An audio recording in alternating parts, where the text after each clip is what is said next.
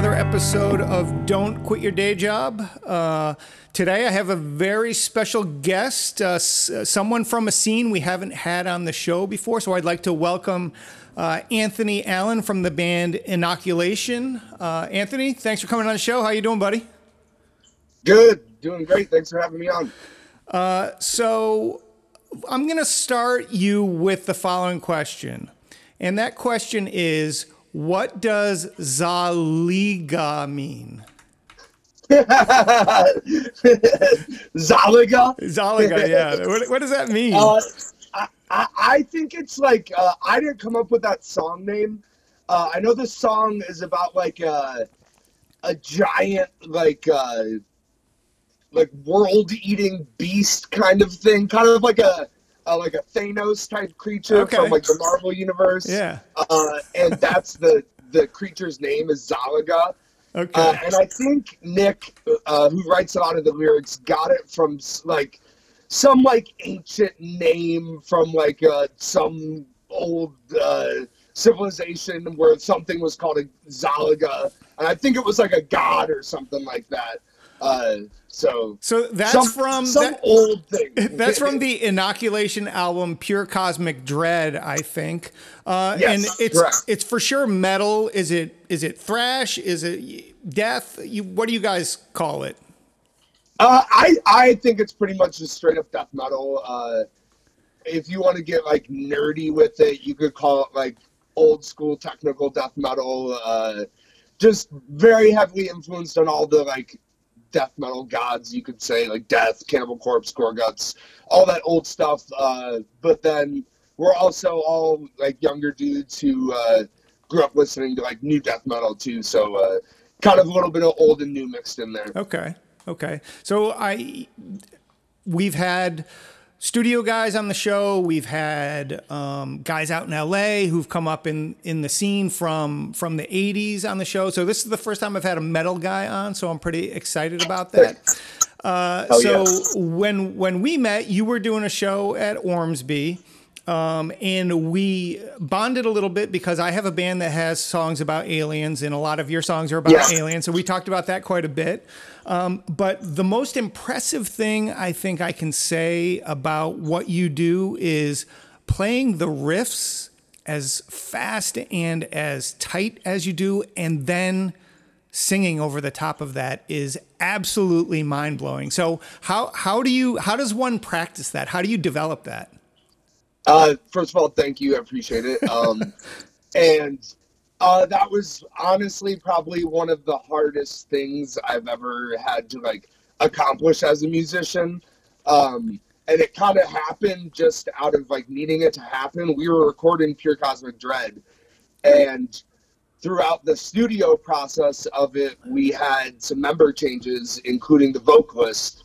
And at this point in Inoculation's history, we had been a band for 7 years, and we literally went through, at that point, like 15 different people in the band. And I was like, I'm like done dealing with other people. Like, I'm like, I can scream. And then Nick was also like, yeah, I can scream. And we were like, let's just be a 3-piece and do the vocals. So the whole studio process for that album got halted because me and Nick had to learn how to do vocals and play at the same time, because we had only done it very small times, like just backing vocals. And it was really hard. It was just, the only thing you can do is just do it over and over and over again with the lyrics. Like I would write the lyrics like really big so I could see it and just like play the songs over and over again, talking them first and then slowly getting the vocal patterns and just listening to the music and just repetitiveness. So when you were starting with that band, when we were starting with Inoculation, and you guys are, I have to say you guys are really good. Of course, not everybody's a death metal guy, but for what you guys do, it's really, really good and super tight. And as you grew as a band, was there an idea that you could do more, that you could get signed or be, how are you measuring success for Inoculation? I mean, it's all, ever since I started it in high school, I was always wanted to like just be as successful as possible, really. I've just always loved music. That's all I've ever wanted to do. So it was like, I want to take this absolutely as far as I could possibly take it. But there was definitely a point when we broke down to that 3-piece where we got to where me, Nick, and Charlie, for the first time in the band's history, everyone was all on board and all gung-ho, and we were all like, we will quit our jobs if we get the correct tour offer or whatever. We were all ready to go. So once that happened, it was really a turning point, and we really started to like buckle down and take things seriously. And we released Pure Cosmic Dread initially by ourselves. We sent it to some labels, didn't hear anything back, but we were undeterred by that, and we just were like, all right, we'll just release it ourselves. So that was kind of a bummer, and like as far as measuring success, we kind of like took a little hit from that, but we also like we're just like, whatever, we don't care. And then Maggot Stomp found that album and really liked us and hit us up. And once that happened, that was pretty good and a good measure of success. But we want to go as far as we. Okay. And you're in Cleveland or the Cleveland area. Do you feel like being in Cleveland is a hindrance for you in terms of what you want to do ultimately? Do you feel like the scene can support you and you can still live and work there and be successful? Yeah, I do think so. There's definitely a good scene in Cleveland, especially once you like. I've been doing it as long as we have. When we, especially in the early days, we would play 3 nights a week, 2 nights a week in Cleveland, like wherever. So there's definitely a lot to build on, and I think Ohio in general, as far as death metal, has kind of been churning out a lot of good underground death metal. And I kind of feel it's honestly been a hot spot for underground death metal right now. So I definitely think it isn't a hindrance. I mean, obviously, probably like being in like LA or New York would probably be a little bit better. But I love Cleveland, and I love like repping Cleveland and being from the area. Okay, that's cool. When you finished the record, what was your intent? Was your intent to try to get on a big tour? So if, say, Nile called you and said, hey, we heard about you guys, we want to take you on 3 months, would you have dropped everything to do something like that? 100%. We all like had a conversation pretty much like that. Like if something happens, I'm like, are you willing to quit your job? Nick's like, yeah. I'm like, are you Charlie? Charlie says, yeah. And I'm like, well, I am, so let's do it. And that was around the same time when we bought a van, which we just got. We couldn't couldn't afford a really nice van, and we didn't want to just spend $3,000 and get it like a junker or something. So we went and got a lease to get a nicer van, so it would like work for us. And I think that shows like we're like stuck making van payments all together to like try and do this as easily as possible.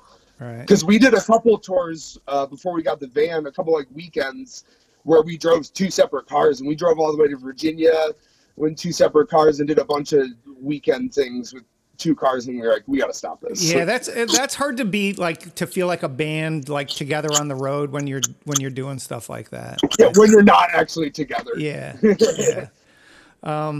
Okay, cool. So let's switch gears here a little bit and talk about when you first picked up a guitar. Did you feel like I'm for sure going to be a metal player, or did you come up through punk, or, you know, how did you decide what you wanted to do on the guitar? It initially started, my first couple of years, I was like all about the blues. And that's like what I liked playing. I liked playing the bendy scales and getting all like emotional playing and stuff. And I really wasn't into, especially death metal at the start.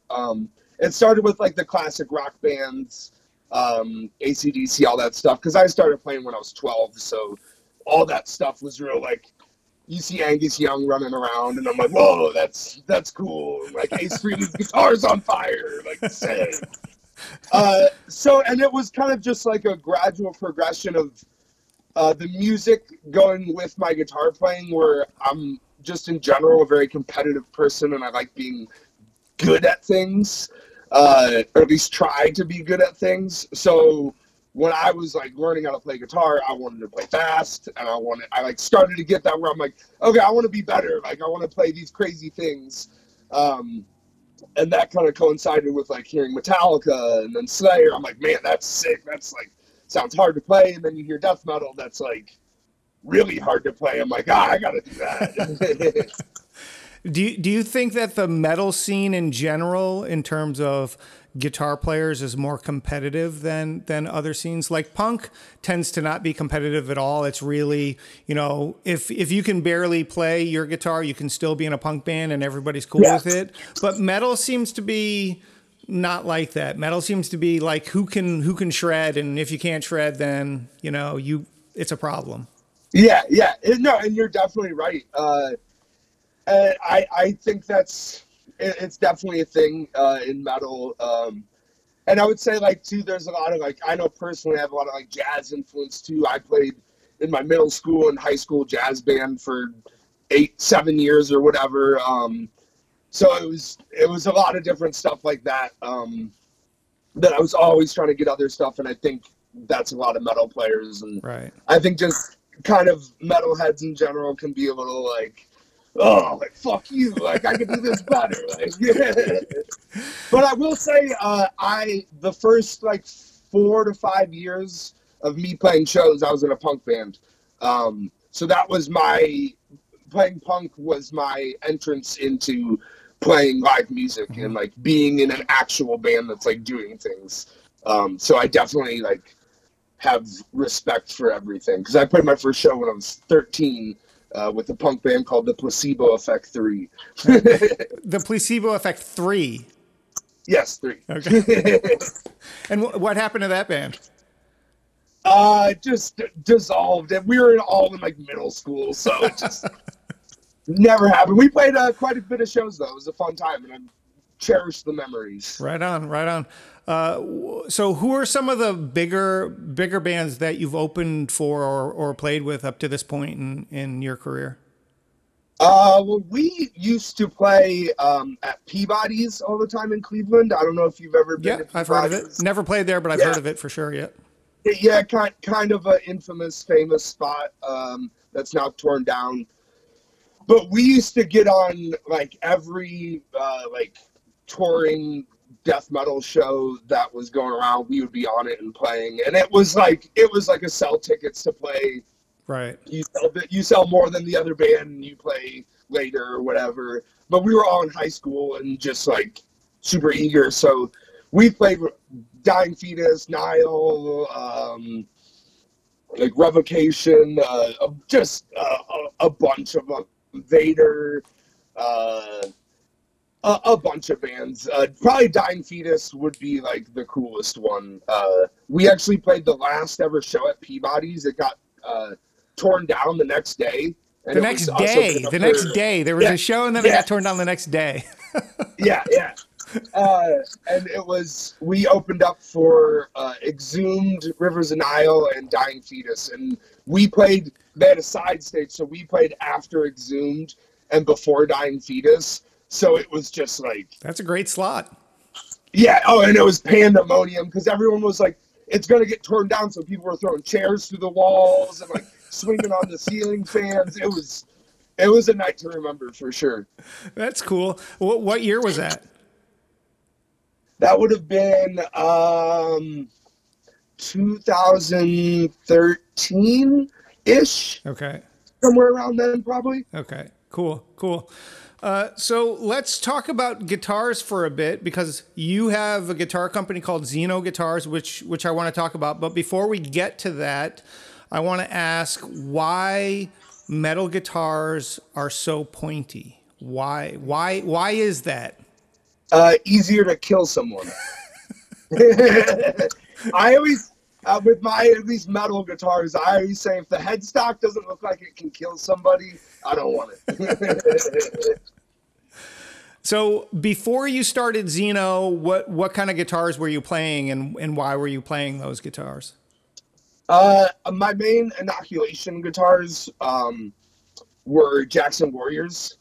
Um, Pointy, awesome, shark tooth inlays, reverse headstock, everything I wanted. So I was playing Jacksons really. I had two Warriors that I would rotate. So that was my main guitars I would play. I have a fairly large guitar collection though, so I would play a lot of different stuff. But the Jacksons were my main. And what was the impetus for you to decide, fuck it, I'm just going to start making my own guitars and I'm going to name it Xeno because that sounds alien? Yeah, that was essentially the reason for the naming. The xenomorphs, and it just, I'm like, it's a nice, simple one word, Right. would look good on a headstock. Right. But as far as the guitar stuff goes, it honestly kind of goes back all the way when I got my first guitar and I was curious about like, how's it work? And like, I was taking it apart, and I have a guitar that I probably did in like, when I was like 13 years old, that I took all the pickups out and like re-put stuff in and painted it. So it's always been kind of something I've been interested in. And then I was bullshit with a friend one time, and he was like, "You think you can make your guitar?" And I was like, "My dad has a lot of like tools and stuff." I was like, "Yeah, I could probably do it." And he was like, "If I paid for everything, would you do it?" And I was like, "Sure, why not? I'll give it a shot." And I tried it out, and I liked it, and I wasn't terrible at it at that point. I was not what I am today with it. That was a while ago, but it was a great starting off point. And I started off just doing bodies and buying necks, because making the necks requires some different specialty tools Right. that I didn't have at the A time. lot harder, yeah. Yeah, so I was doing that, and I also didn't. I was like, I don't know if I'm gonna like this. Like, I don't want to spend a bunch of money and then in 3 months not be doing it. So I kind of worked my way up. But yeah, it was just my buddy taking a chance on me. Honestly, I mean, he spent like $800 on parts and let me do it up for him, and it could have turned out terrible, but it didn't. It was a Explorer shaped with pink and white polka dots. Okay. So, Okay. a pretty flashy guitar. And how did you learn what you had to do? Because okay, you got to cut it, and then you got to sand it and do all the stuff. You have to put all the electronics in. You have to make sure the neck sits right in the pocket. You have to measure that distance between the bridge and the nut and all. So how did you learn all of that? A lot of YouTube videos, lots of YouTube videos, reading different things. And when I was in high school, I went to like a week-long class thing about like setting up guitars and refretting guitars. So I had some knowledge with that. And then like trial and error, like crazy, like so much trial and error.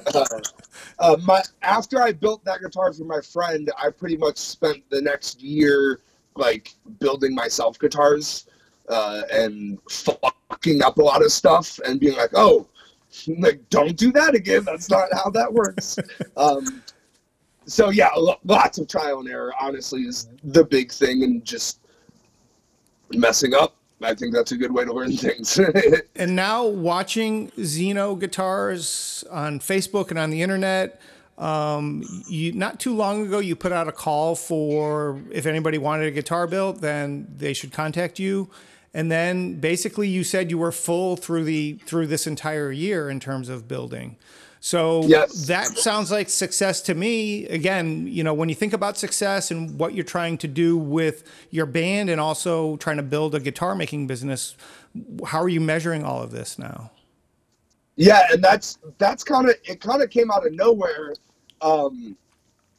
So I had another friend approach me, and I had built 2 fully custom guitars at this point, where I did the neck and everything. And my one friend saw it, loved it, and he was like, "Okay, build me one."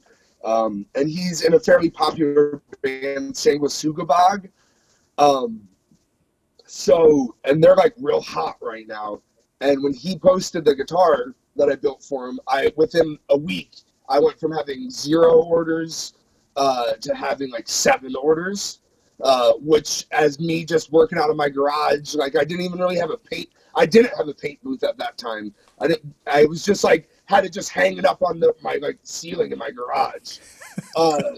So going from 0 orders to 7 orders, I was like, oh shit, like this is kind of serious now. So that was a really, right then I was like, oh, like I might be able to like do something with this. It seems like people like this, and it helps with inoculation and getting that they're both like essentially coexist together. Right. A lot of people who like death metal like guitars, so I post about it on the inoculation page and get some activity from that.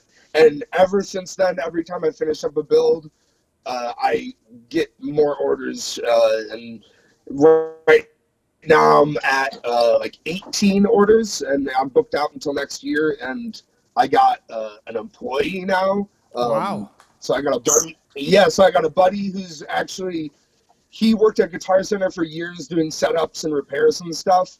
So what I'm doing now is I'm handling all the construction and paint. And then once I'm done, I essentially give the guitar to him, and he will assemble it and get it set up and playing good. Okay. So that way I can get to the next build quicker and work on that type of stuff. How long? So that was another thing when that worked out. I was like, oh, this is another kind of like milestone where I'm like, okay, I might be able to keep running with this. Yeah, that's like a serious, significant thing when you start, paying other people to do stuff. How long does it take from beginning to end? So if someone gives you a piece of paper with a crazy pointy shape on it and they say, build me this guitar, how long does it take for you to turn that into a finished product? Well, with my work schedule, I tell people 3 to 4 months. Okay. Each build takes probably about 50-ish hours, depending on what's going on, maybe a little bit more. But with like I said, with my work schedule, it's about 3 to 4 months for a build. So what is your day job? I'm a plumber. You're a plumber. So, Yes. I mean, so skill trade, not a simple thing to do. So that means you're busy and you're making steady money. And Yeah. so if Nile or Death, somehow Chuck came back to life and wanted to take you on tour, you could quit your job, and then, once the tour was over, say you went out for 3 months or 6 months, could you go back and find another plumber job pretty easily? Well, and the lucky thing that I have is my boss is super cool, and he would let me, I could leave for 2 months and come back and work at my company still. And my the like foreman of the company, he plays bass in Nunslaughter, which they've been around forever. Oh my God, I haven't heard that name in 50 years. That's so yeah, fun. who actually originally based in Pittsburgh. That is crazy. Yeah. So he does that type of stuff too. So he's the one that makes the calls if like vacation gets approved and stuff. And he's my good friend, so it's like kind of a pretty good setup as far as like needing to leave for a tour. Okay. So what is your plan now for post-plague times? What are your objectives, both with your band and with Xeno Guitars? Tour for sure. Before COVID, we had like a 35-day tour planned for across the whole country that was supposed to start March 15th, I think, of 2020, which was right when everything started to happen. Right. And we didn't get anything canceled until like literally like 3 days before. And we didn't know what was going on. So we were like, fuck it, we're still going. Like, whatever. Like, no one really knew what was the deal was. And then within like an hour, we had like 10 shows get canceled, and then everything else fell through. So that's definitely a big objective, because that was going to be our biggest tour we've ever done. So we're definitely trying to pick up right where we left off. And Xeno guitars, I'm trying to take it. Same with Inoculation. Just trying to take it as far as I can take it. If I always say if I could build guitars for a living, I would be blissfully happy. Yeah, that would be cool. It would be amazing. And the kind of shitty thing about it is I actually do like the plumbing, and it's a good job. I get paid well for it, and I enjoy it. So it's like sometimes I'm like, I wish I had a shittier job so I could just say fuck it and quit and just do the guitar thing. Right. But it's sort of like burn your ships like a Viking, so you can't go back to whatever the comfort was. Yeah. So it's kind of it kind of sucks, but it's all right. I'm planning to take it as far as I can. I would really love to quit my job one day and do the guitars. I know that's the opposite name of the podcast, but that would be eventually the goal. If you can quit your job, we're fully supportive of anyone who believes they have a plan in place and that allow them to quit their day job. It's just, it's tough, right? Of course, it's tough. Yeah. All right. So before we end here, I have two more questions. One is, I'm interested in V-style guitars. I've never played a V before, but I'm interested that, I've played around with a Gibson and stuff, but they're just too big. Yeah. I've had an Explorer in the past, also just the bodies are so big. And so if I came to you and I said, hey, I want a Xeno guitar, but I want a V style, but I just don't want the body to be so big. What would you do for me? Have you ever played a Rhodes V? I've never played a Rhodes V. No, I've never played a Rhodes V. That might be kind of something more up your alley, where the one end is a lot shorter, and that guitar in general, the wings are way not as long as like a Gibson V. So I would think that something like that kind of might be good for a situation like that. And you can even like make that V kind of smaller. But you'd have to like play around with it to make it right so it doesn't look wonky. Right, because it's a balance thing, right? It's like how it looks visually because the neck will be long if the body's tiny and all of that stuff. Yeah, and then you also got to think if you have a tiny body like that, you're going to get crazy neck dive. Yeah. So that would be a thing. But I think something like the Rhodes V would probably probably be good. All right, cool. So once you get your third and fourth employee and you can crank out a guitar, I just don't want to wait 4 months for a guitar. So we'll as you get more and more successful, I'll keep bugging you, and maybe we'll get a guitar made for me. That would be awesome. Would love to. And then last question here. I always make fun of drummers on this show because I think drummers are often the worst. But when it comes to death metal, the drummer, you rely on the drummer for so much in terms of the dynamics of the song and blast beats and just being able to groove and all of that. How did you get lucky with having a good drummer that you can get along with, who isn't just a total dick? Yeah, I really did luck out with Charlie. He's a sweetheart. I always call him my baby boy. He pestered me actually. There was about a year where Inoculation had kind of like fluttered down to just me. And I was about to call it quits because I was like, I'm tired of dealing with this stuff.